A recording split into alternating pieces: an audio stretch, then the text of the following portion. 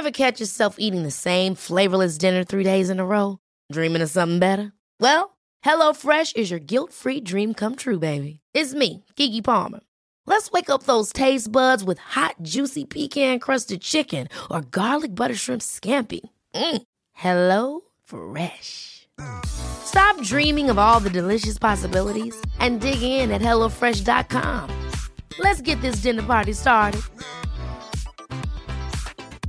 Hiring for your small business? If you're not looking for professionals on LinkedIn, you're looking in the wrong place. That's like looking for your car keys in a fish tank. LinkedIn helps you hire professionals you can't find anywhere else, even those who aren't actively searching for a new job but might be open to the perfect role. In a given month, over 70% of LinkedIn users don't even visit other leading job sites. So start looking in the right place. With LinkedIn, you can hire professionals like a professional. Post your free job on linkedin.com/achieve today.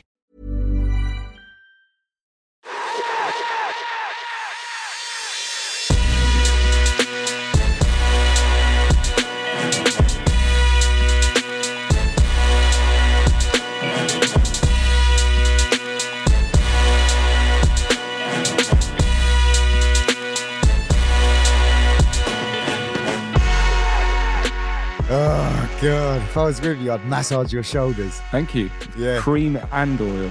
Start with the oil. No, not like that. No, like excitedly, like shaking them. Oh, sort of right, vibes. right. So we're ready for this I episode. thought I'd be lying on a leather sort of bench with a face hole. Yeah, and then when you get up, it sounds like you're Velcro because you're so sweaty from the leather. Yeah, especially with your thighs. I mean, muscly Thank thighs. you very much. I was going to say, Right? yeah. Yeah, I don't even yeah, have to actually, I just tense my thighs and I start lifting. you lift the sofa up with your thighs. Yeah, cool. I can walk out with it.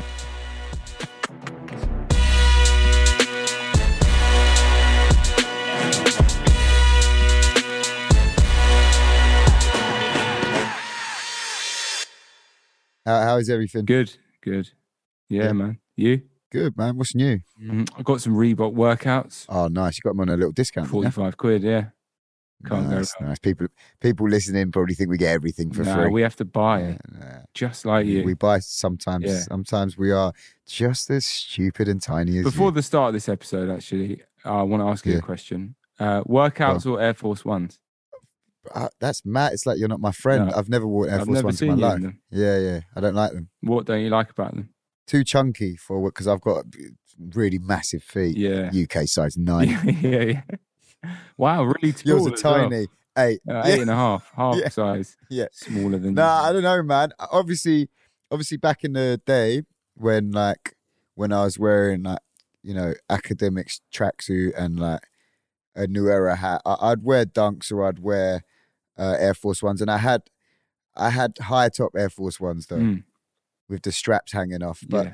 I mean, I definitely wouldn't wear them now. I just not that I don't like them, they just don't suit me. Do you know what I Fair mean? enough, yeah. So yeah, Reebok workouts all the way for me. If I was to want some crisp white trainers, workouts, it's quite like normal geezer as well. Do you know what I mean? It's like the British Air Just Force go under the radar. Yeah. Yeah. So yeah, that's what it is. You know what I That's mean? exactly what it is.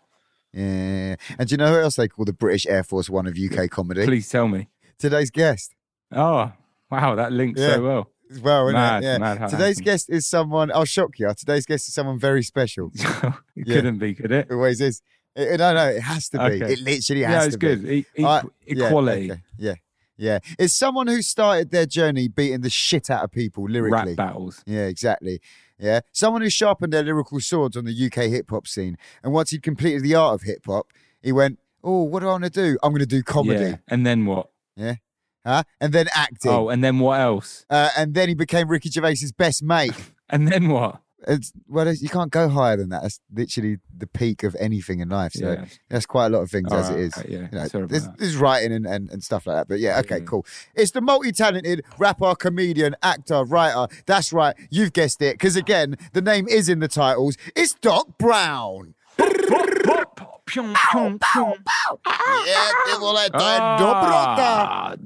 Of course, famously short for Document Brown. This is nothing more than an intro. Yes, man like Doc Brown, aka Ben. How are you? I'm good, you know. I'm slightly gassed, to be honest, man, because like I can't even think when the last time I saw you, man.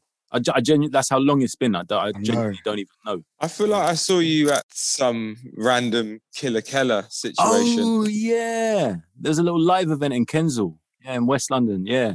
Yes, that is where I saw you last. Seeper, I don't know, man. Bruv, I feel like me and you... maybe a Ricky gig or something. Yeah, maybe at your show. Yeah, maybe at the stand-up. Yeah, backstage. Yeah, man. Yeah, it's crazy times, man. How has the last year been for you, bro? Yeah, you know what? I'm starting to feel like Jeff Bezos in this motherfucker because I'm becoming one of those pricks who like did well out of the pandemic. Do you know what I mean? I can see you got a nice little booth set up there. Because you know what it is? It's like if you create sort of content for a living, or you're an artist who's like, you know, starting to make a name for himself or whatever, like the pandemic sort of needed you all of a sudden. I felt like I was delivering Nando's or something. I was needed by people, you know? So at first I was so scared, and then it just like, everything just kicked off nice. And I was, you know, once the filming got back up and running, the shoots I was on came back. So I was still shooting stuff and then writing stuff, recording stuff, you know, voice work, all that stuff. It just all just continued and then like picked up to a level that was better from before the pandemic. So I just feel like one of these smug pricks, bruv. Yeah. Like I don't. When the people's like, "Oh, it's been so rough," I just like, I'm just mumbling shit. No, I was just saying it's been so rough. You just mumbled. No, I'm just. Not for me. Yeah. Nah, I'll get lunch.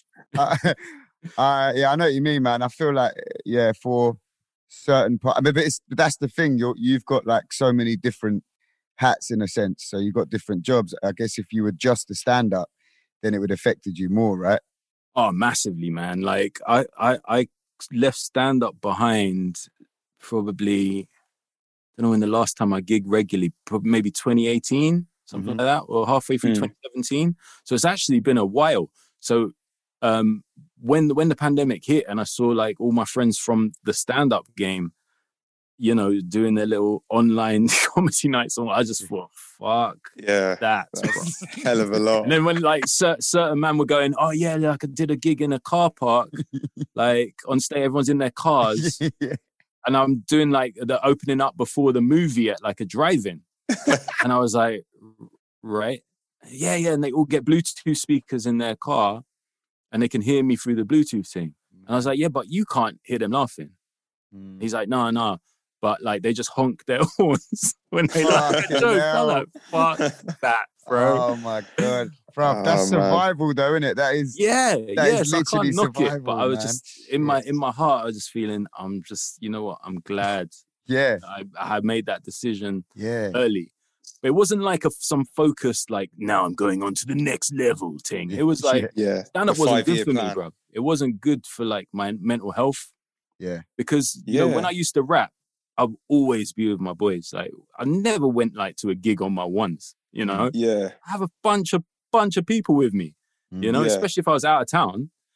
And then like with stand-up, it's like the P's are so good because there's no other costs. You don't have to put anyone up. Yeah. You know, there's no hotel cost for your people, your sound crew or whatever. Your lighting, there's no stage, +7 on the guest list. The band. Do you know what I'm saying? It's just you need to be there and they turn the fucking mic on. Yeah.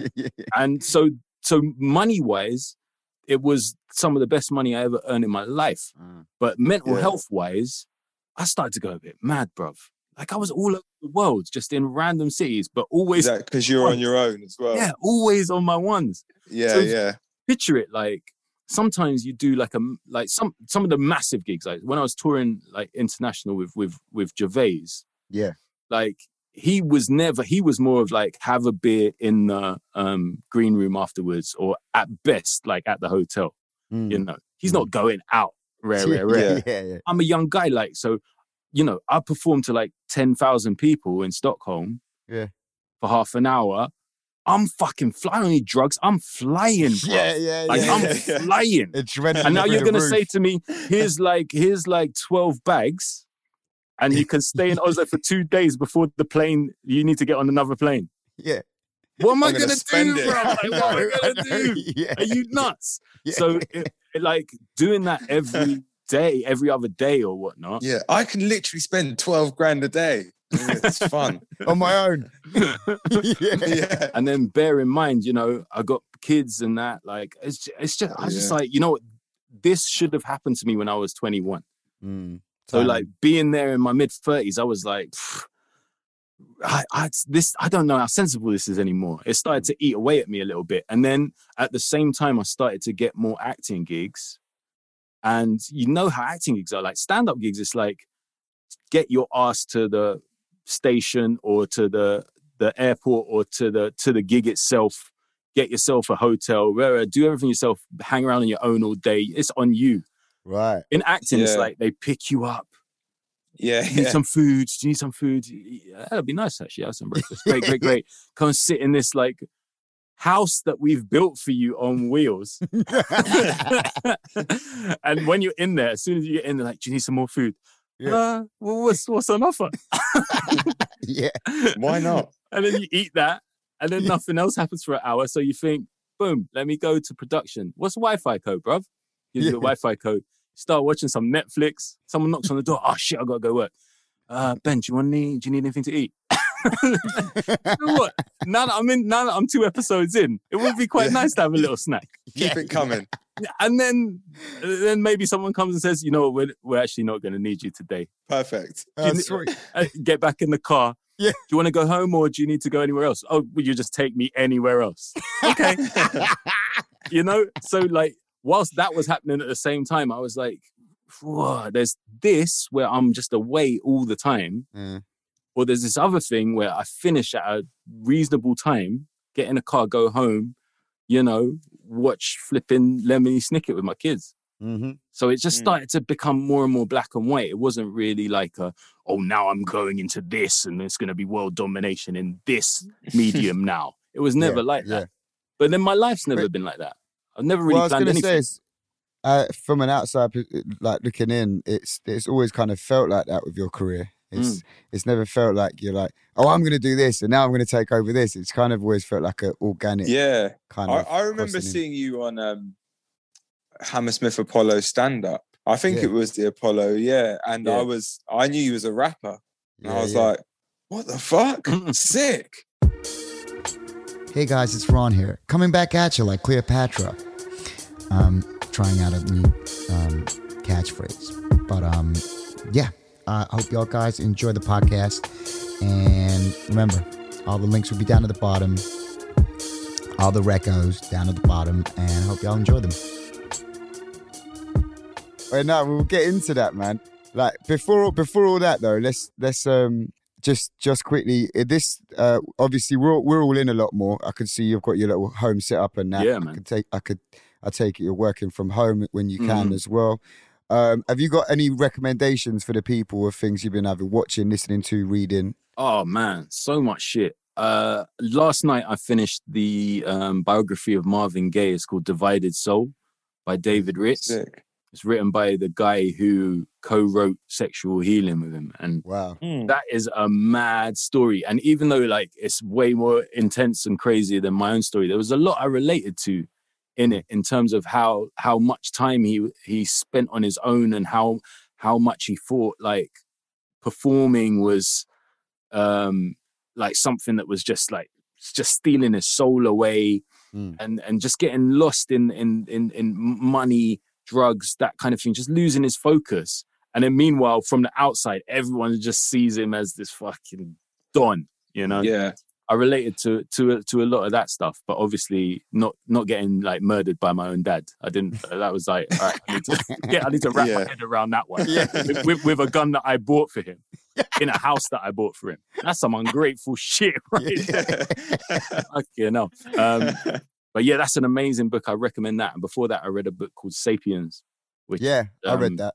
That blew my mind. Yeah. The weirdest thing about Sapiens is that when you read it, didn't you think, not to like big yourself up or anything, but didn't you think, this is all stuff that I kind of feel that I've never really articulated? That idea that everything is imagined. Not that we live in the fucking Matrix. I'm talking like, what's real? Like biologically, we're real. The trees are real. The ground is real.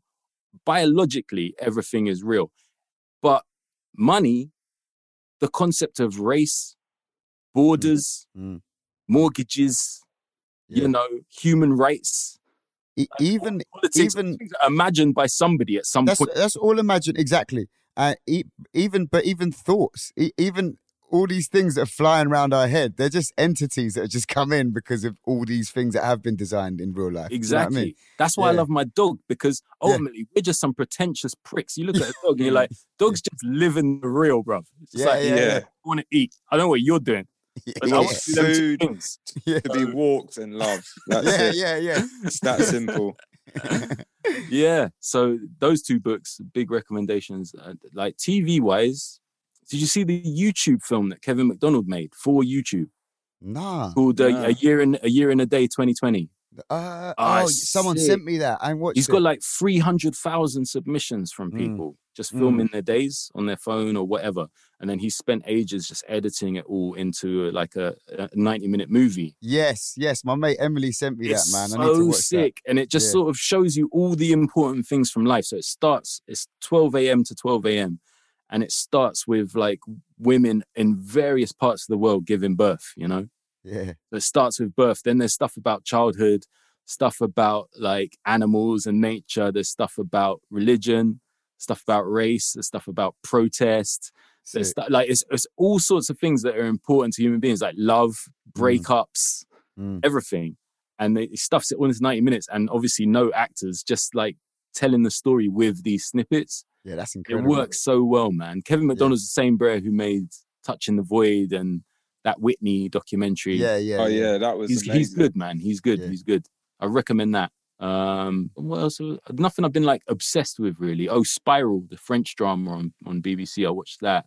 I ain't even heard of that. That's good. It's just like a police procedural. If you like a like complex police thing, that's good fun. Schitt's Creek I've been watching with my kids. Oh, I've been One Division I watch with my kids as well. Both of them were good. Yeah, what's One Division saying, man? I've had it on my list for a while. One Division is like if you like Marvel stuff, it's the perfect thing because it sort of takes those smaller characters and just shows you their world. But the setup is insane. So like it looked really confusing to me. That's why I haven't watched it. It isn't. So basically the setup, no spoilers, is if you've seen like Avengers Endgame and you know like Wanda, the girl, and she's in love with Vision, the sort of cyborg dude. He gets murked in Endgame. Yeah. In One Division, it's after that.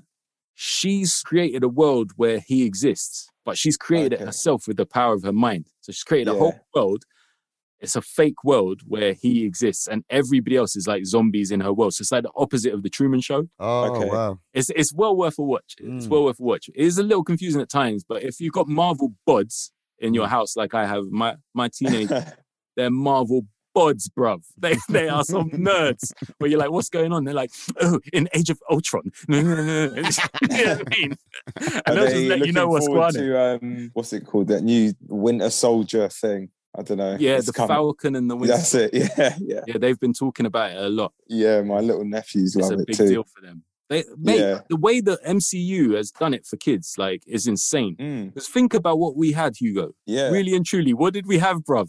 The original Superman. Do you know how whack that shit was? Like, superhero movies were terrible, bruv. Yeah, it was comics more like were the best cartoons and stuff. Yeah, Batman cartoon was sick, but like outside of that, superheroes was like, it was just a terrible world. Yeah. Like movie-wise, you didn't watch a superhero movie. They were terrible. So bad. Yeah, when I started watching it with my little nephews is when I actually was like, I'm going to openly admit that I really like this stuff. Like, it's all right because I see their excitement and how funny involved as well, they are. right? Like, so they've put jokes into the dialogue. The scripts are well written now. Yeah. It's not just some dumb shit like that. Or put Richard Pryor in it. Maybe that would make it funny, you know? The MCU, like they've got some good writers in there. There's good jokes. Was he in Superman? Yeah. Superman 3. Wow. Yeah. Crazy. But I feel like a lot of the writing's got better on kids stuff. And it's not just kids stuff anymore, is it? Like the Lego movie and stuff like. It's sort of intergenerational. They've clocked now. There's more money to be made if adults and children like. Yeah, they're like, let's watch it together. Let's make this actually good. Yeah. Yeah. All right. Yeah. Okay. Yeah. For sure. See if that works. Yeah. Ask. If you don't ask, boy, you don't get. Ask. All right, sick. So let's take it back. Where did it all start for you, bro? Was your first thing, was it rap? Yeah. Was it hip hop? Yeah. Yeah. So like to make money, I was always a part-time youth worker. That's what I did for a living from very young because my mum was a youth worker. Where did you grow up as well? I grew up in Kilburn, North in Willesden, Northwest. Northwest London. I used to run around with like people like, I'm thinking who like the listeners might know, DJ MK, Harry Love, DJ Level. IQ. Yeah, man. People like them, now. you know, like Pavan and them, like. Was this even before Poisonous Poets and Yeah. Oh, okay. Yeah. So I'm talking about like 99, 2000 times. Right. Yeah. Big up IQ, man. He put me on. First person to put me on anything. Yeah, he's a G. So yeah, like I would do youth work for Westminster Council, and that was partly because I didn't have to start work until school ended. So I just like it was just wake and bake, you know. I just get late, and I wasn't, you know, a great youth worker when I was young. But the more I got older, I got a bit more serious about it. So by the time I was 21, I'd done like an MVQ level 3 in youth management, and I was running my own clubs, you know. Wow. At a very young age, you know. Did you go straight into youth work straight out of school? Yeah, but only because like I had a way in, just like nepotism really. Like my mum worked with Westminster Council a lot, and she was studying to become a social worker, and then her friend was like the boss of Westminster Play Association, where you can work with like little kids, like primary school kids. So it's quite an easy way in. You just got to play football with them, whatever. Yeah. So I started doing that in the holidays. So like uni times, I was doing that full-time summer holidays. Okay. And then in school times from 3:30 to 7. Right. But then when I started working with teenagers, that's when I realized I don't know if I'm the most responsible guy for this. Blazed out your mind trying to chat to them. Yeah, but also like when you're running low, there's one or two youths there that's gonna hook you up. So I'm gonna have to compensate that, guys.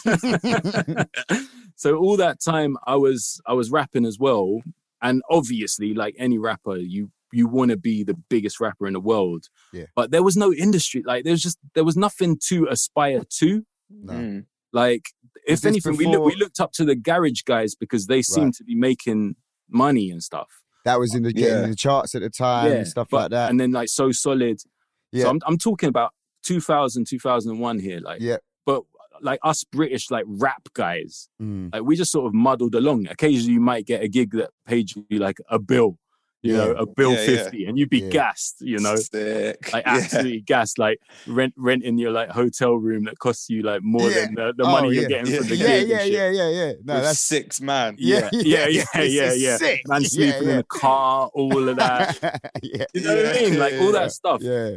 I remember our first ever Corrupt gig, we got 1 bottle of vodka and £50 between the 6 of us. And we were gassed.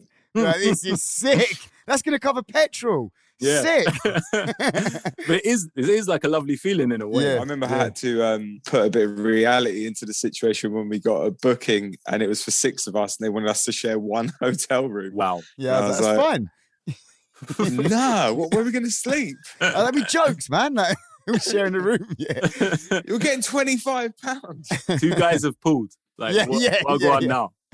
Them ones. So like that was the life really, just doing bits and pieces, mainly for fun. Like my main thing that made me feel certy really was Deal Real. There's this record shop in the West End. Yeah, I remember you from there. Yeah, Fridays I would like host this like free party. Yeah, you know, and we'd all just get lean and just rap. And it was just so fun. Like that was the purest, I think, of my entire career. That's like the purest shit I've ever done. Like money was not even a question because we were running the thing and no one's paying. So it was just for the love of music. And it was from there that I started seeing people actually getting a bit more self-belief and doing bits. So like example, he's another one that I used to run around with when we were younger. Right. He got a deal, you know, who was the boy? Taz, who got a deal with Dam UK. Taz. Yeah. Dizzy, of course. And all these men were coming through, So who were your influences though when you first started spitting though? Was that more American stuff?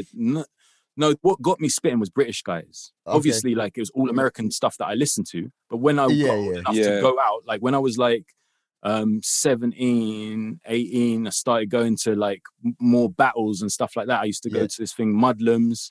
Yeah. But like Skinny Man used to have a thing in a garage in Islington.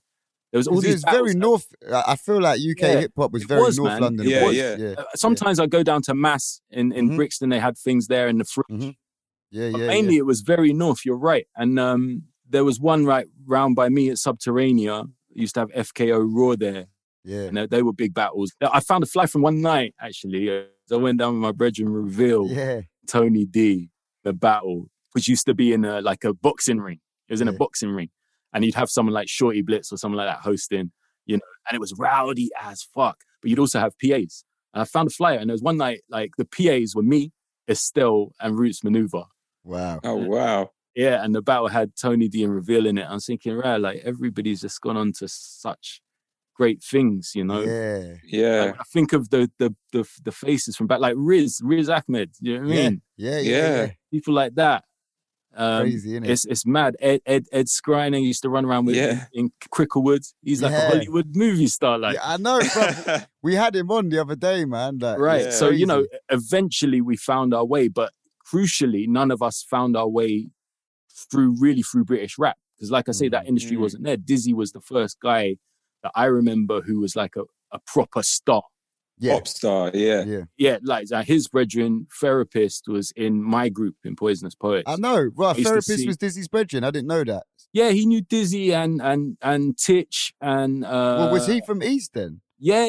Oh, okay. I thought you was from Tony North. and Pharaoh were East. Oh, okay. So, right.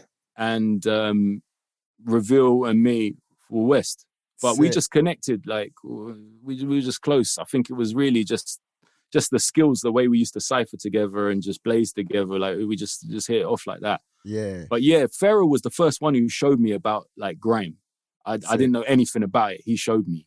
And he was Dirty Goods or Dougs as he was at the time. Yeah. That was Pharaoh's brethren as well. So like he put me onto all that stuff. Like the first time I ever tried to rap like double time was because of Pharaoh and the grime guys. I was going to say, I feel like some heads were like, no, just backpack it, just hip hop. But I felt like with you lot, you kind of bridged the gap a little bit, and you could hear those influences. It was us and Terra Firma, really. Yeah, Terra Firma as well. Guys trying to do something a bit more different tempos. Yeah, just a bit more London, a bit exciting. more road, and a bit more like and Skinny as well. Edgy. Yeah, obviously. I'd say Poisonous, Skinny, and Terra Firma. You lot was more the kind of the roady element of that UK hip hop.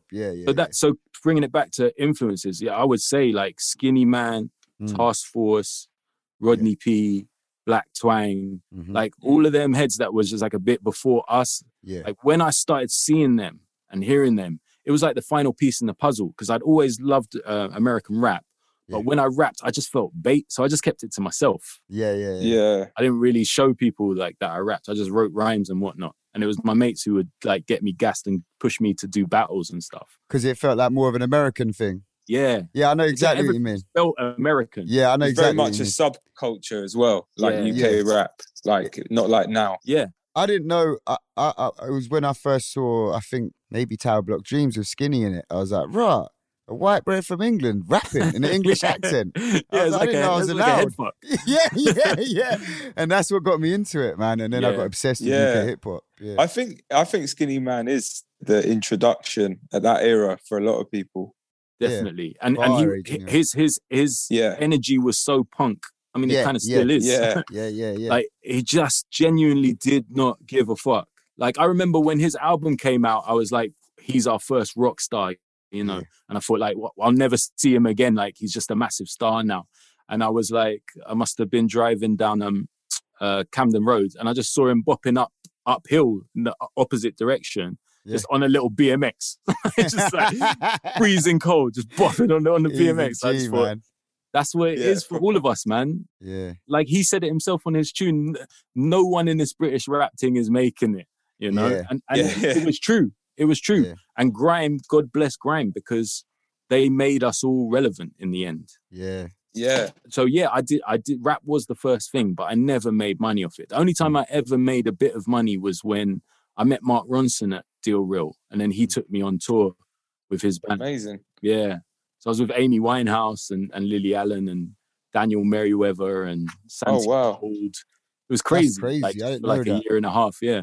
Because you say you never made money off it, but you made your first bit of, well, notoriety, fame off it, because Absolutely. I know, we all know you from that. Absolutely. Do you know what I mean? Yeah. Like I remember when, like our mutual friend, John Petrie, who's produced People See Nothing. Big up JP. Yeah, man, he's a proper G, but He's from a a completely different world. And I remember when he went, have you heard of Doc Brown? I went, yeah, of course I fucking heard of Doc Brown. I was like, what do you know about Doc Brown? He's like, well, he's a comedian. I was like, no, he's not. He's a rapper. What are you talking about? I was like, what do you mean? What, Poisonous Poets? And he's like, no, check this. And that's like, obviously I'm fast forwarding.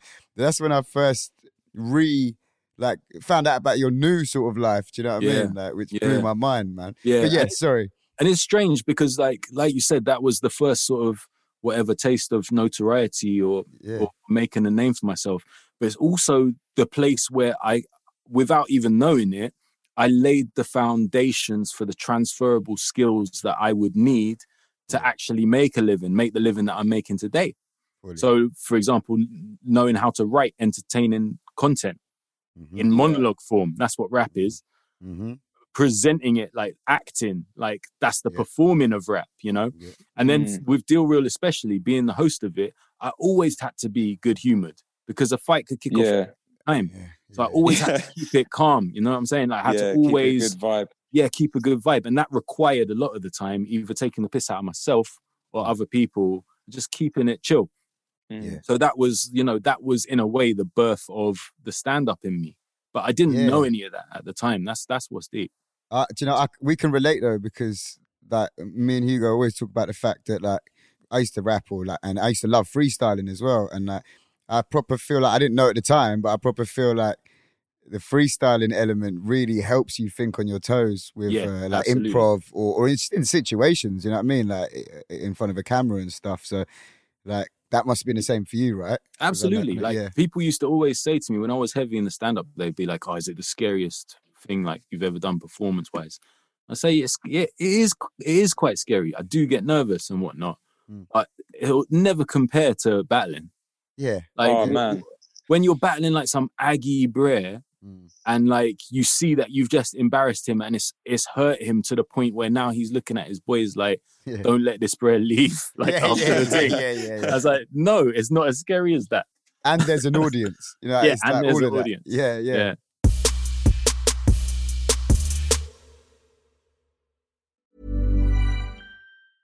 Hey, I'm Ryan Reynolds. Recently, I asked Mint Mobile's legal team if big wireless companies are allowed to raise prices due to inflation. They said yes. And then when I asked if raising prices technically violates those onerous 2-year contracts, they said, what the f*** are you talking about, you insane Hollywood ass f- So to recap, we're cutting the price of Mint Unlimited from $30 a month to just $15 a month. Give it a try at mintmobile.com/switch. $45 up front for 3 months plus taxes and fees. Promo rate for new customers for limited time. Unlimited more than 40 gigabytes per month. Slows full terms at mintmobile.com.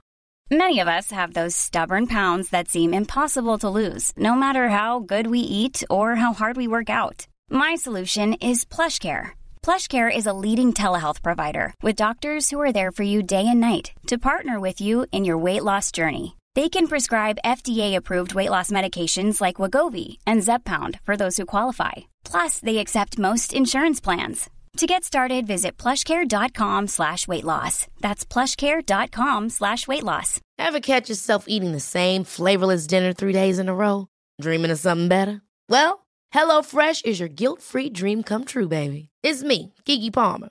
Let's wake up those taste buds with hot, juicy pecan-crusted chicken or garlic butter shrimp scampi.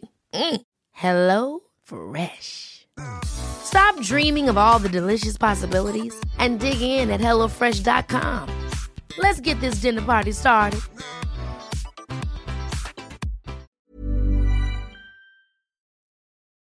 Hey, yo! Ha ha! Ha ha ha ha ha ha! Will everybody shut the fuck up? Settle down! You're in tune to the Chatting Shit Podcast! UK stand up! The world's greatest! The best there ever was that ever lived! Series 2 out now, motherfucker! Oh gosh! Ha-ha! Are you ready? Check it! Are you ready? Check it! So when did that crossover happen for you? Because I feel like there was a big gap from the time there was. I knew about what you would do it like, and I was listening to you, and then I'm sitting in Rough Cut office, and John says to me about Doc Brown. Yeah. So basically, the youth work was getting a bit more serious. I was doing more serious stuff, more weighty stuff. I started working with like young offenders, Feltham, and then I started doing like a music project with like teenagers that were out of school for one reason or another in Waltham Forest, and that was getting quite heavy. And I was still trying to do the rap thing, but I was just getting more and more disillusioned. Like 2005. My daughter was born, and it just got to that stage. I was just a bit like, I just need to earn some proper money, man. Yeah. Like I need to get like a proper youth work job that's like more senior, that is a proper wage. Yeah. Or I just need to like just give up the ghost. Just get like a proper job. Yeah. You know. Yeah. So like I'd been making a few tunes with a friend of mine for a bit, like producer. And it's like moving into like 2007 now. My daughter's 2. The Ronson like dropped me from the band, and I was a bit like, I don't really have anything going for me. So I applied for a job as a spokesman at Kick It Out, like the anti-racism thing for football. Right. And I thought, hey, you know what? I love football. I hate racism. I thought you were going to say I love racism. love racism. Goes hand in hand. It's perfect. Yeah. And I thought, you know, I'm a good public speaker. Maybe I could mature. Maybe this is my life. You know, I'm soon going to be like, I'm not going to be in my 20s forever. I'm soon going to be 30. I need to fucking think serious. I got a kid, you know. Yeah. And during this period, there was a guy. Actually, he was a friend of John Petrie. In fact, this is how I met John Petrie. Okay. So he's a friend of his. He worked in comedy, and I'd done something for him when he worked at Radio 1 or 1 Extra. He used to have like a late night comedy and music show. Right. And I was such a serious rap dude that when he wanted some like comic rap things on his show, I said, I'll write them for you and whatnot. If I voice them, you have to change my voice. If I write them for you, don't credit me, just pay me. Yeah. I didn't want anyone knowing. One of them things, right? I know. I just forgot all about it. Yeah. And then the end of 2007 now, he gets back in contact and he says, do you remember me? He's like, I've got a comedy series that I've written for the BBC for Lenny Henry. And it's all black characters, and there's these young black characters, and I'm not a young black man. Like, can you like certify like things that they would say? I'll get you some money, like 200 quid or something, like as a kind of consultant. And I was like, yeah, sure. Like, I'll do that. And I got my £200, forgot all about it. Then the producer of the show belled me like a couple months later, and he said, Lenny Henry really liked the changes you made to the script. He wants to meet you. And I was like, okay, mad one. So I go to BBC Broadcasting House and I meet Lenny Henry, and he's like, oh man, you don't know how exciting this is for me. He goes, there's no black writers at the BBC, you know, there's just not enough. And I was like, well, I'm not a writer, bruv. I'm not a writer. And he goes, no, the stuff you wrote is funny. Because I want you to work on the whole series. So I ended up like being like a consultant on this series. And then like that was the first time I got laughs from an audience. I thought, this is actually quite sick. I liked it. But I still didn't think of anything to do with stand-up. It was the producer of that show who got me working on other shows, writing jokes and songs and stuff for other comedy shows for the radio.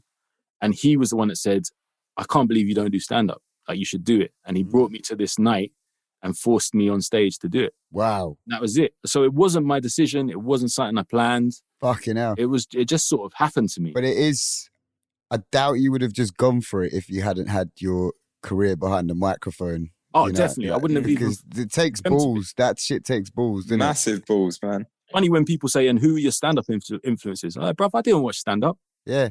I never watched it. Like, I watched what everybody else had watched. I've seen, like, Eddie Murphy. Yeah. You know, or like, I saw, like, a bit of Peter Kay or something. Yeah, exactly. Like, I was not that guy who was, like, drawing for a stand-up. Yeah. I watch comedies, bro. Yeah. I mean, The Office, Peep Show. That was my jam. You know what I'm saying? Yeah, like, exactly, I didn't watch stand-up. I still don't really like stand-up. So I just think it's a bit weird. It's a weird thing. Anyway. Yeah. But that's a weird thing, isn't it? Everyone shut up. Listen to me. Yeah, watch me do jokes. But that's what obviously... I'm funny, so listen to me. All right? Yeah.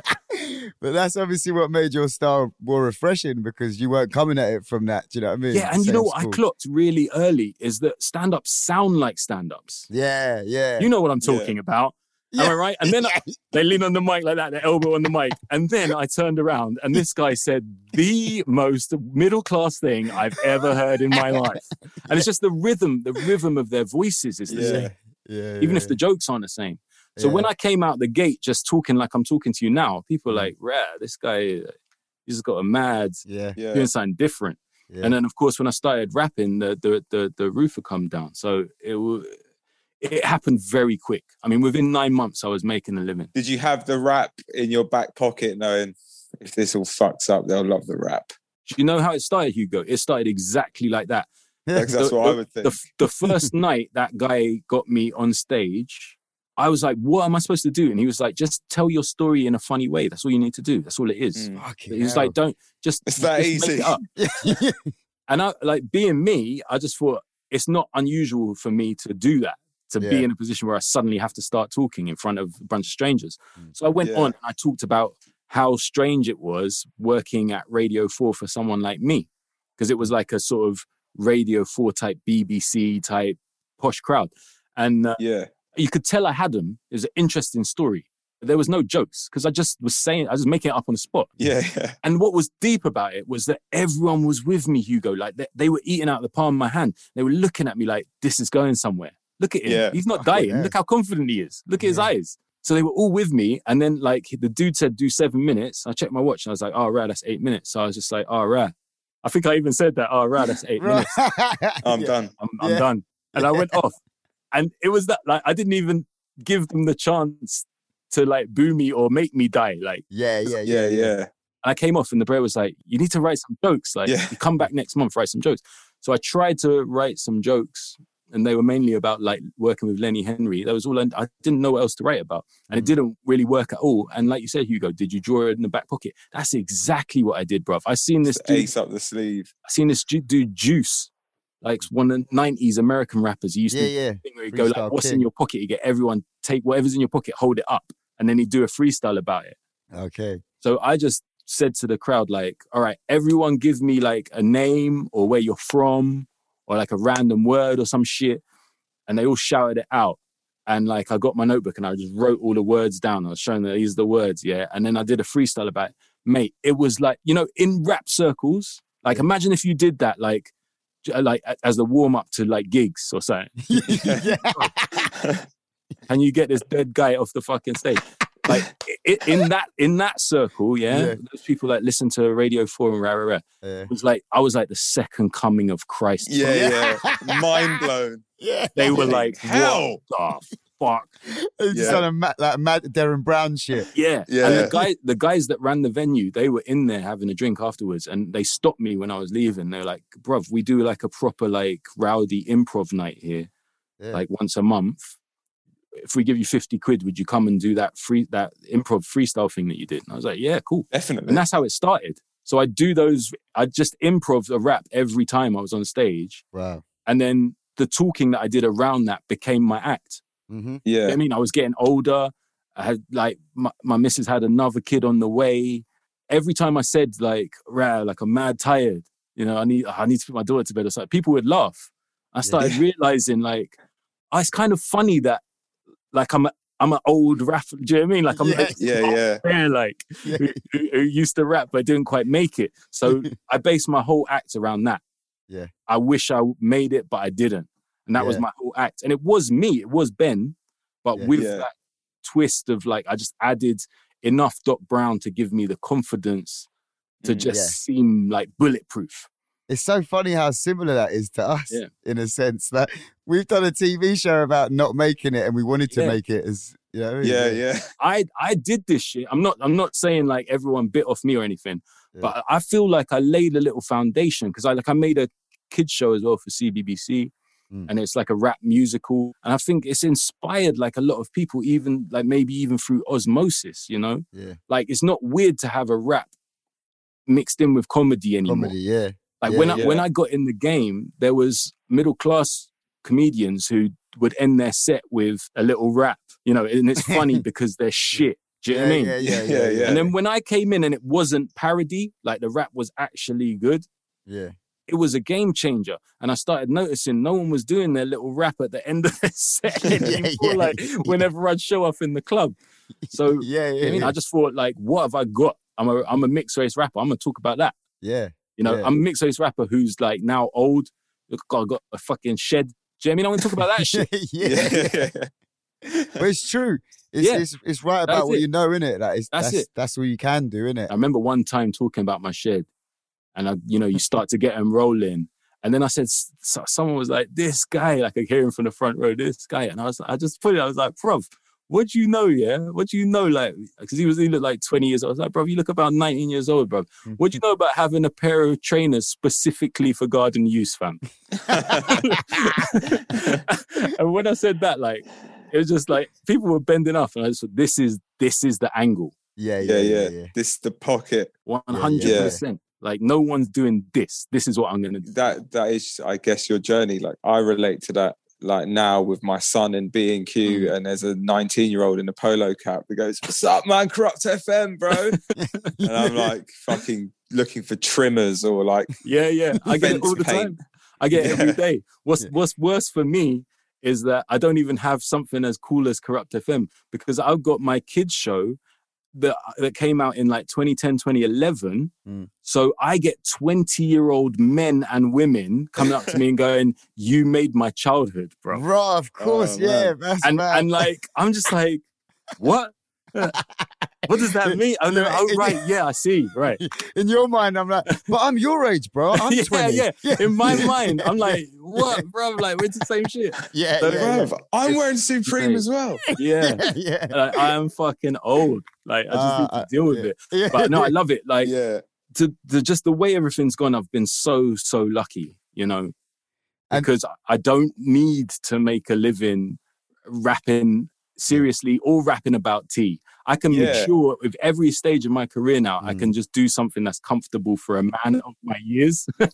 Yeah. You know what I'm saying? Musically, I felt this when I was younger, that like, as soon as you kind of let go of like, okay, for me, I'm not going to be DJ Premier or Jay Dilla. Like, I'm just going to make this crap music that comes out of me and accept it. And then from that, opportunities came, and I was like, man, everything becomes so much easier. And that is so acutely linked to age, because when you're young, you're vain.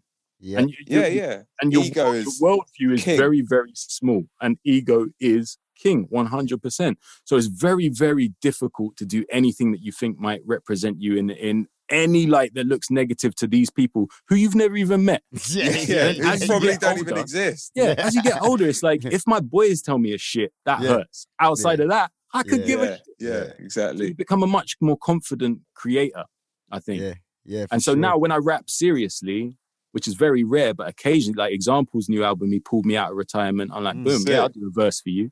You know, when I do it, it's like, I have that little pang of like, but I can't rap. I can't rap anymore. What am I going to rap about? And then I just remember, just tell the truth. Just tell whatever you're feeling today. Put it in a rap in a sick way, and you're done. Move on. Don't try and appeal to Example's 20-year-old fans or 15-year-old fans. I done a drill verse on it. What? Like when I came out of retirement proper in 2017 and did like a serious album. Just for fun. And I went to my brethren Joseph. He runs Black Butter Records, and dude I've known for like 20 plus years. So obviously I just thought, I'm pulling in favors. Let me see if Joseph can help me out. I took him a couple tunes and he was like, yeah, he's all right, man. But you know, like, I don't know if kids would be, he was like, see this one here is like, the bars are sick, but the music just sounds a bit dated. Like, what if we remix this? He goes, I got this new kid, Hust. Like, he's sick, trust me. Like, and I'd only heard one Hust tune at that time. And I was like, I think I know who you're talking about. Is it Jay Hust? And he goes, yeah. And I go, okay. And he goes, yeah, I could get Hust on, like, do 16 and we can push you to this audience. And I was like, bro, see Hust, yeah?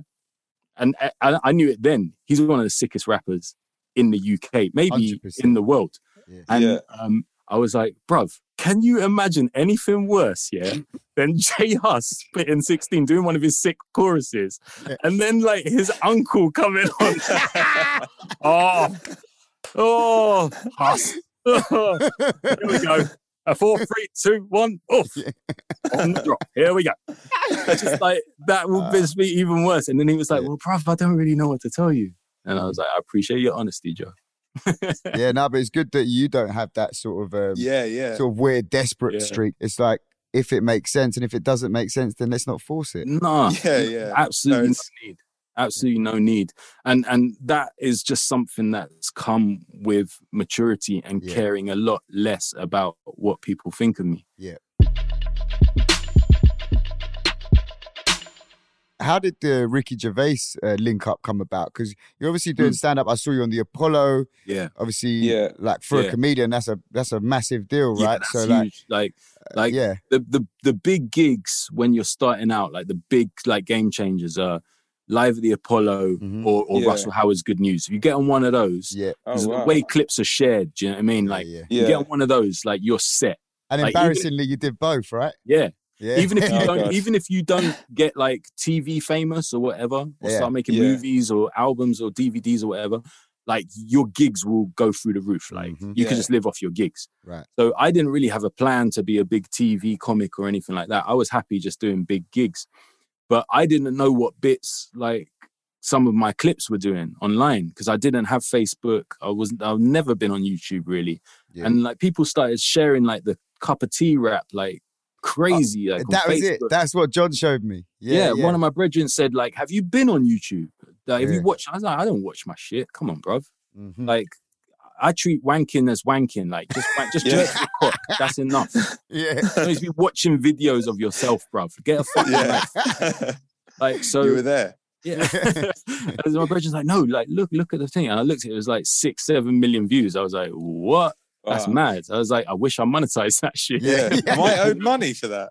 There's a Russian guy that uploaded it. BBC make it really clear. You perform shit you wrote on Russell Howard's Good News, they own that shit. So I didn't know that at the time. Yeah, of course. Hindsight, innit?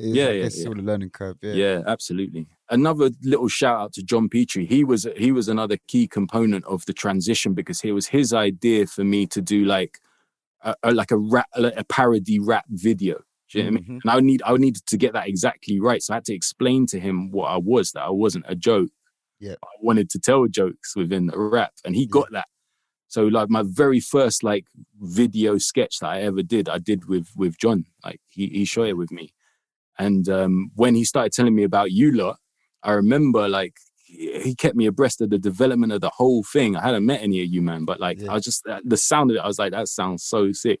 And he was like, yeah, like I want to get you in the series. He said like he wanted me to play a DJ called DJ Funky. Oh, that's the enemy. Enemy DJ. Yeah. And I was like, yeah, bro, I'm down. I can't remember what happened, but they're like, I think I was like a hop, skip, and a jump away from being in your show at one point. Fucking hell. Yeah, that's mad. So funny because that's the storyline from the YouTube era. So right, I'm talking early, like show was still in development. That's amazing, man. That's nuts. Yeah, shout out John, man. You know, there's another thing we have in common that we're both inspired by The Office or like of course, looked up to The Office massively, and you ended up having a public relationship, I was going to say, with Ricky Gervais. Exclusive.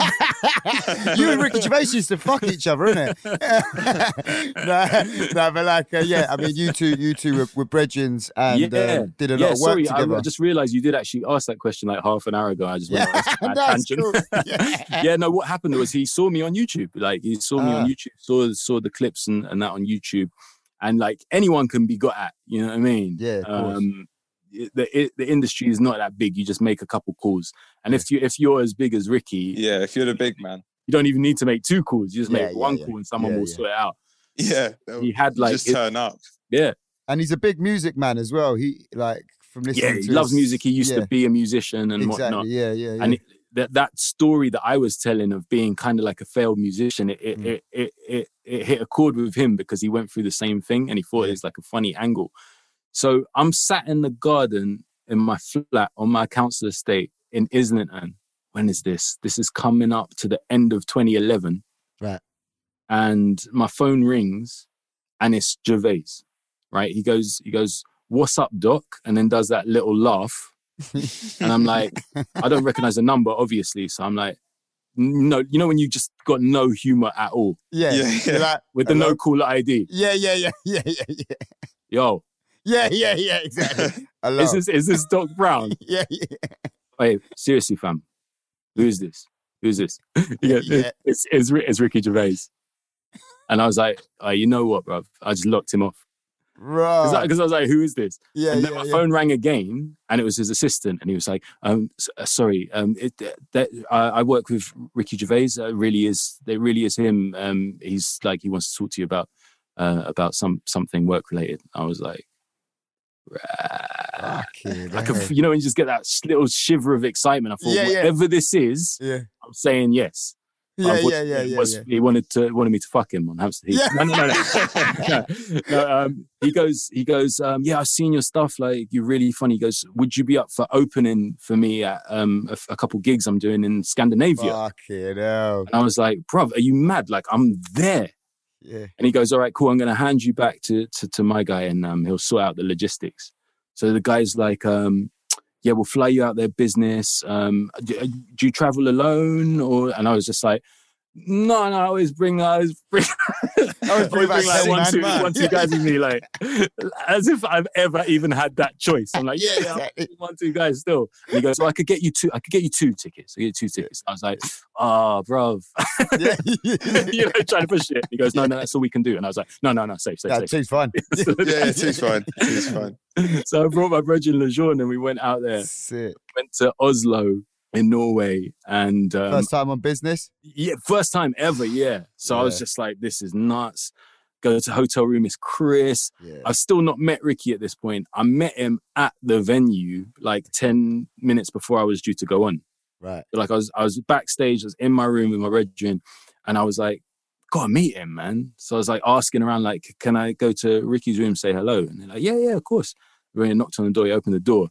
And it was that moment, obviously, like, now it's so different because I've met so many amazing people. I fucking met Samuel L. Jackson, do you know what I mean? Yeah. Like, but when you meet someone that there's only ever existed in 2 dimensions, do you know what I mean? You just see them flat on a screen. That's it. That's your relationship. Like, it's so nuts when you see them the first time and you just don't know what to say. Oh, wow, you're really short. Yeah, he was. And like, I just took a photo straight away because I thought this is probably never going to happen again. You know what I mean? Took a photo. And then I'd been on the plane, I'd been writing Norwegian jokes, right? Just thinking of stuff like I could say about Norway that would ingratiate me to them. And like I get on stage, and of course, if you open for a big dude, like people just getting drinks and shit. People just like milling in and out, like checking their ticket. No one's sat down watching you, bro. They're waiting for the main guy. Yeah. So I'm in this is a warm-up for the big one. The next night we're going to do 13,500, right? Tonight we're doing this warm-up, it's 1,500 in this theater. So it's still pretty big. And there's maybe 100 people in their seats. Everyone else is just like milling about talking. The lights are still on. Yeah. So I'm just trying to do my Norwegian jokes. No one's really paying attention. And I'm like starting to die out there. Yeah. And then I could hear that laugh, that high-pitched Gervais laugh. And I just looked to my left. And he just pulled up a little stool. And he was just sat in the wings, just watching me die, like pissing himself. Right. And I just went, And this sums up my career. Like whenever my back's up against the wall, I just come with the real. I just don't think there's anything else to say other than the truth. Yeah. So I just sighed and I just went back to the mic and I said, see you lot, yeah? You lot don't even know, yeah? You excited about Ricky Gervais, innit? Everyone's like, woo! And I was like, yeah, good for you, yeah?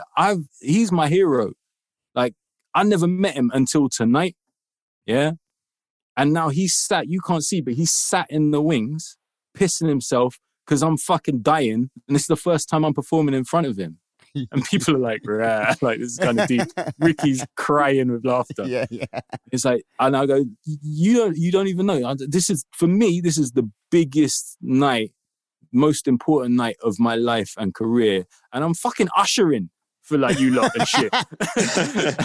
And then more people laughed and I got through the last 5 minutes and that was that. And then me and Ricky went for a beer afterwards and he was still laughing about it.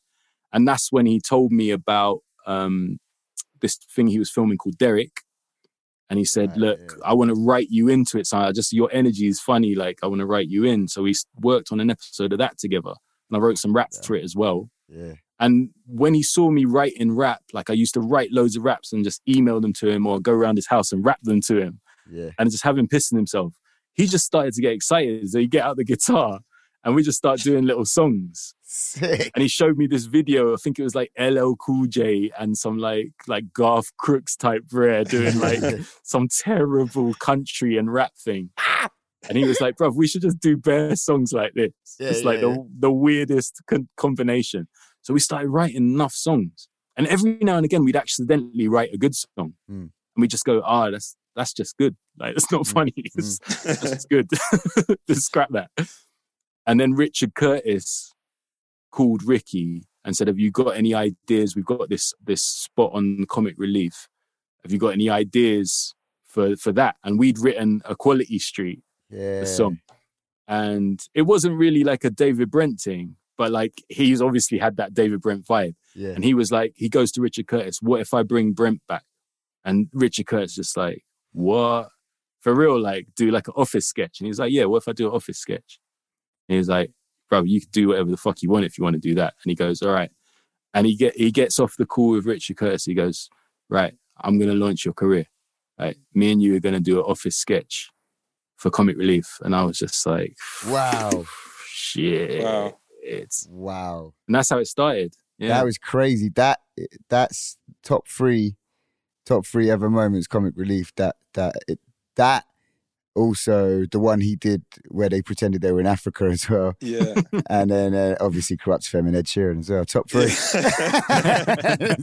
No, but that was incredible. I remember sitting, because it was around the time where there was a sort of like golden era when we were younger, and then it was just shit for ages. Yeah. And then when you guys came on with that Equality Street, it was like, this is it again, man. Well, this is Comic perfect. Relief was so dead. You never expected to see anything funny on that thing. Nah. You know what I mean? Nah. And then when Equality Street dropped, that was it. That was it. I didn't have to worry about anything from there. Like gigs, TV appearances, everything just started to come at that point. That was nice that he understood what power he was giving you as well. Yeah, do you know what I mean? Like, that's sick. Yeah.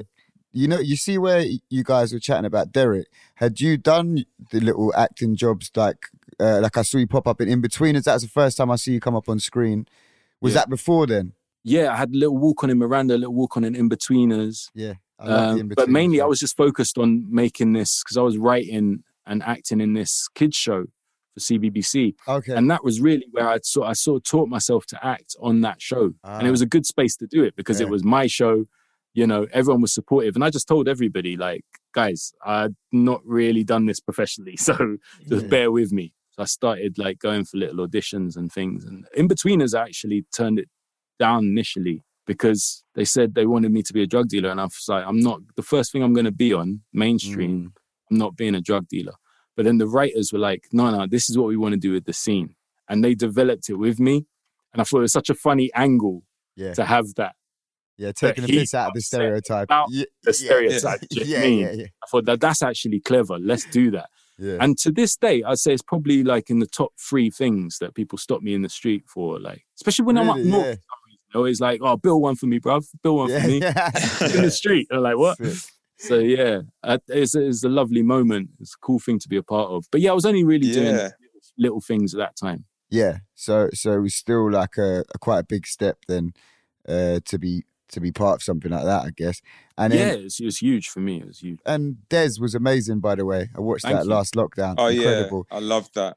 So I actually didn't stop and think that it's always comedy I've seen you in before. When did the crossover? And again, because it's you, I'm just like, well, it's true. I feel like it's the same. It's kind of the same. You're coming off the same things. You know what I mean? Like, so I'm never that surprised. But actually, was that ever a decision to? Because actually, comedy to drama, is a different thing. I think some comedians are good at it.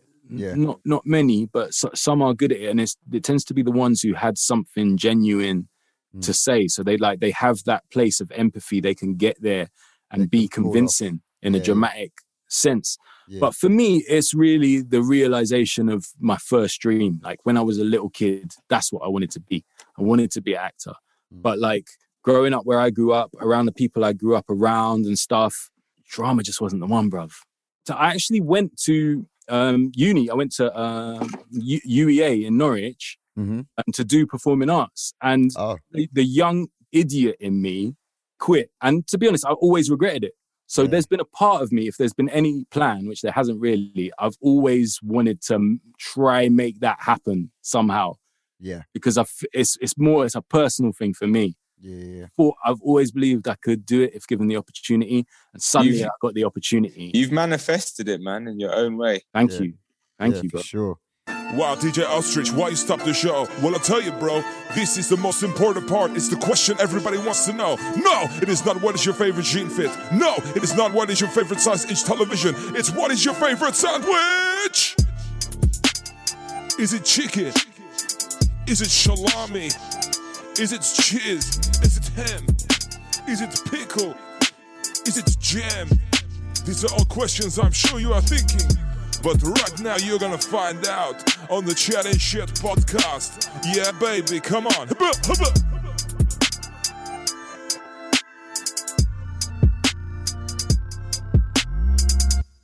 Coming towards the end of the show. Yeah. And we are going to ask you a very important question that we ask all of our guests. Okay. And I feel like it sort of represents who you are as a person. What's your favorite sandwich? Oof.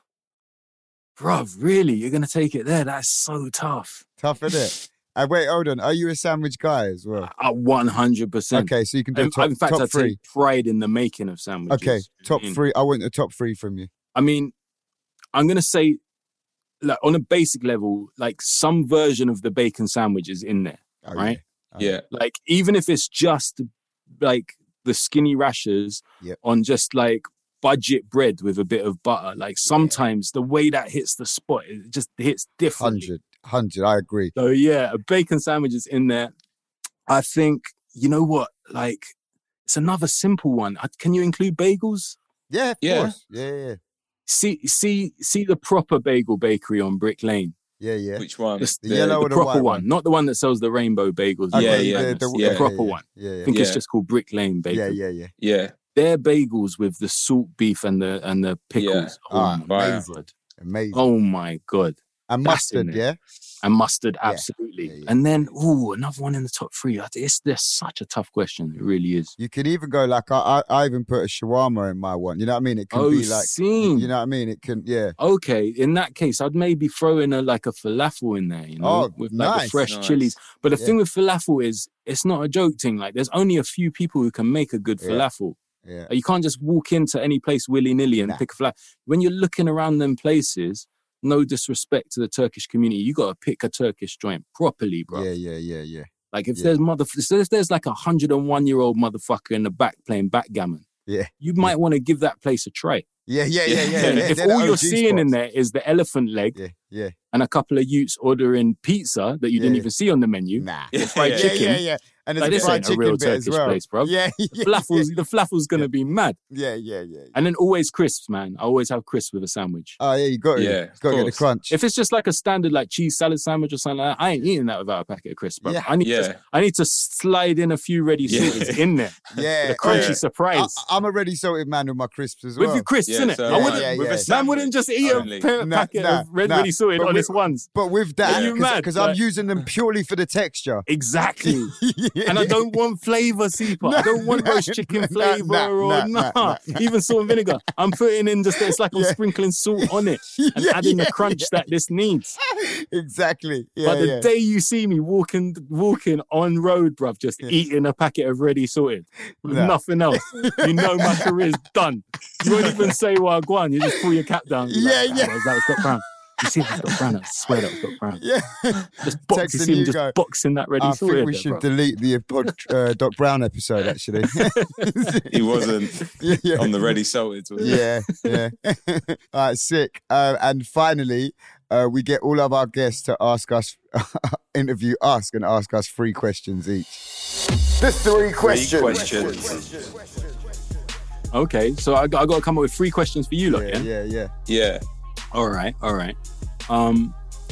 Okay, number 1, before you lot were doing the comedy, were all of you, like Steve's, Fantasy, everybody, were you part of like a garage collective or anything like that before, or did you like meet and do comedy? No, so separately, maybe 5-6 years previous, before meeting Hugo and all the rest of them, I would be doing pirate radio, jungle raving. Like, that was my whole lifestyle with a whole different group of mates. And Corrupt FM was an actual real station that I was on. With my little younger Raish X-Flow at the time. His mum got a new partner and she basically left him a flat in it, just on an estate. So he just started running a pirate station from there, and I was on that with him, and that was Corrupt FM. And then like 7 years later or whatever, that was in my sort of UK hip hop stage, where I got introduced to Hugo through these rappers that I knew. Shout out First and Last, Aziz, Mansour, that I met at college. Okay. And they were like, yeah, like, we got a producer in Ealing, come and meet him. And I thought it was going to be like this big road boy, like all these rappers would take me around there. And it's like Hugo, who's jokes and like had exactly the same sense of humour. And like, that's where that sort of friendship came, you know, like we were meant to do music, but we ended up just smoking loads of weed and watching The Office and filming each other and stuff. And all the rest of the boys were kind of, apart from Decoy, which was my mate, the rest of the boys were through Hugo. Gotcha. That's how I got to know them, innit, Hugo? Okay, Hugo, top 3 UK rappers.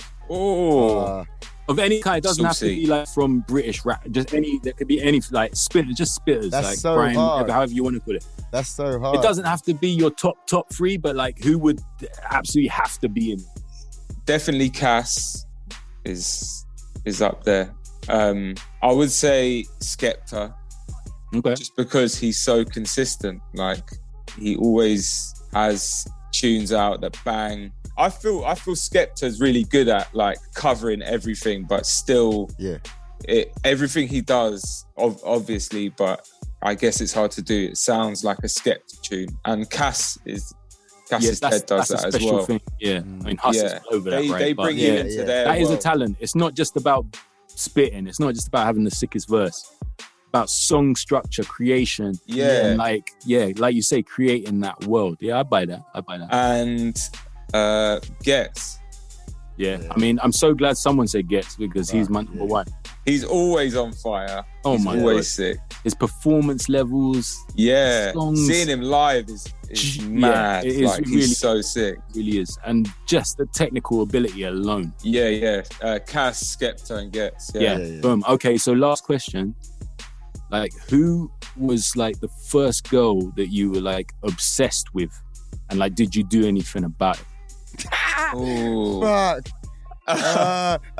It's like I haven't even grown up. I still got embarrassed when you said it. Fuck, I don't know if I can talk about it. Same. Same.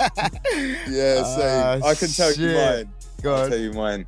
There's a girl at my school, and she was a year below me, and I was just obsessed with her. And then for some reason on a ski trip, she had a boyfriend, but she was just on me. And this how pathetic I am. That's my story. Oh, okay. I did nothing. And then came back. She invited me around her house. I did nothing. What? I went the next day. Again, ample opportunities to try something. I did nothing. And then her boyfriend turned up. Then she left him. I lipped her once. And then a week later, she dumped me. And then everyone went down to like the river. And I basically just had to watch her like fucking lips, like other guys and shit, just like pathetically standing there with a red stripe, probably as big as me, like beautiful, with a quiff. Shit, you know what's crazy, bruv? We definitely are best mates, because I've got pretty much the same story. But it didn't go like that. But I'm just as pathetic. It was a ski trip as well. To be honest, I can't really remember. The magic happens, baby. I know. I can't really remember like first. But this is a similar story. I went on a ski trip to like Austria or something, and I remember like the people I hung around with didn't go on ski trips. You know what I mean? Yeah. And I was just gonna say, what are these schools where people in Brentford did not go on the ski trip? By the way, nah, like that was my mum. Everyone I used to go, like we just smoke weed and bunk but these were like all like the football bres, you know what I mean, like like the David Beckham haircut and yeah. They went on a school trip and my mum was like worried about me at the time. She's like, look, we're gonna put some money towards it. I think you should start hanging around with these people more. And I remember going on the trip like, I don't even know who the fuck who these bres are and that.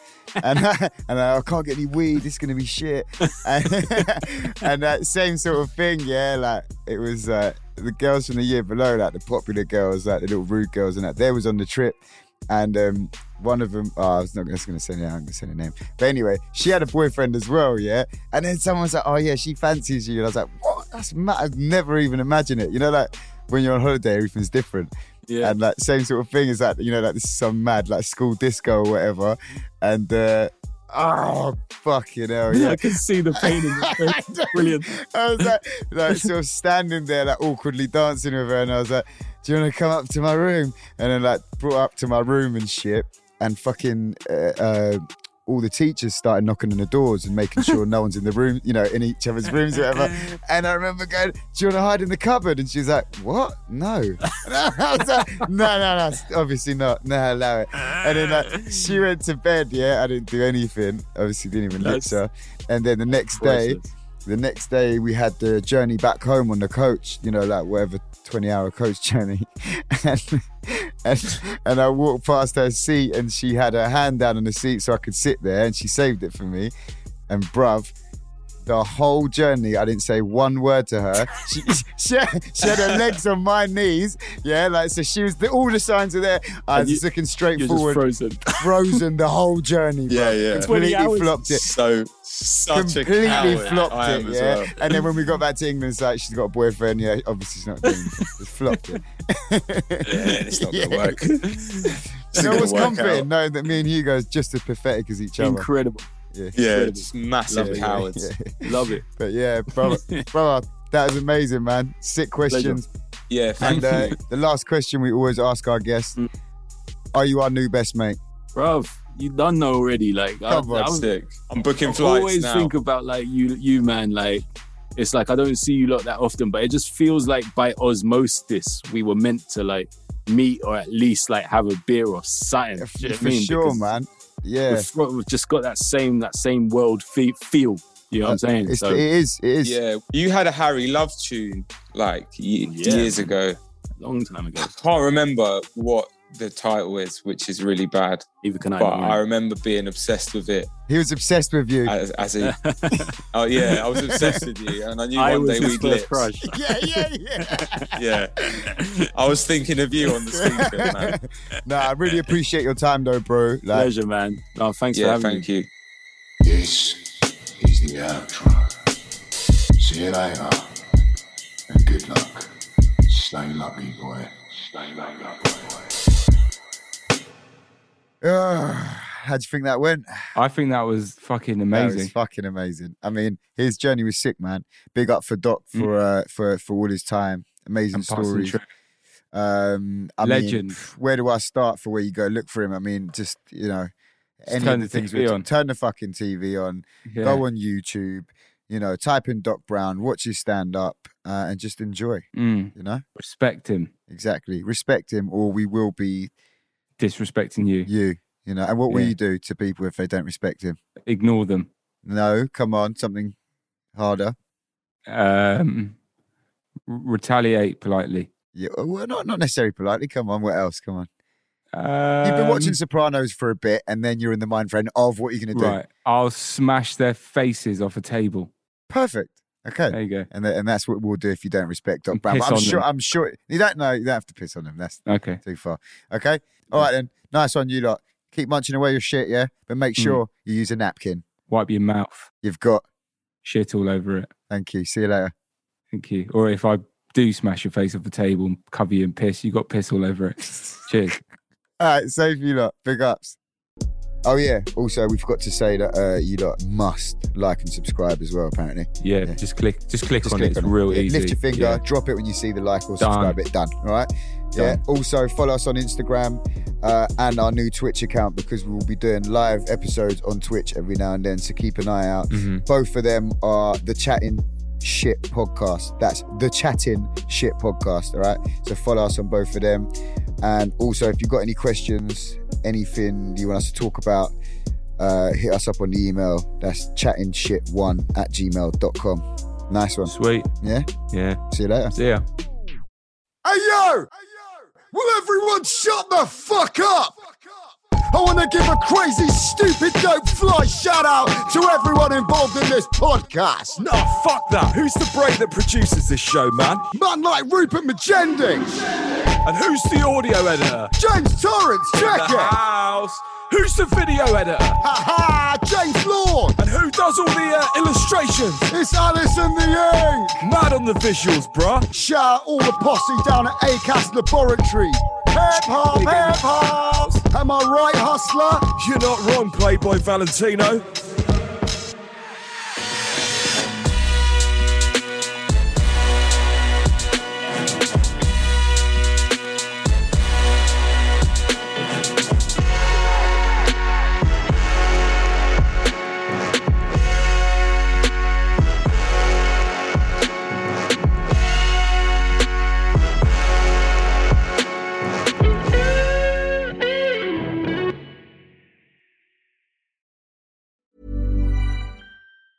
Hey, it's Paige DeSorbo from Giggly Squad. High quality fashion without the price tag. Say hello to Quince.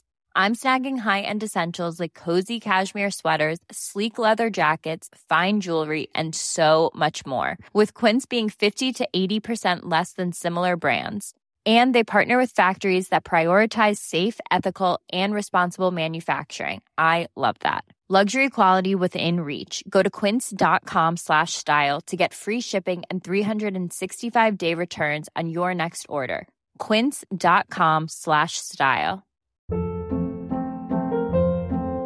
Hold up. What was that? Boring. No flavor. That was as bad as those leftovers you ate all week. Keke Palmer here. And it's time to say hello to something fresh and guilt-free. Hello Fresh. Jazz up dinner with pecan-crusted chicken or garlic butter shrimp scampi. Now that's music to my mouth. Hello Fresh. Let's get this dinner party started. Discover all the delicious possibilities at HelloFresh.com.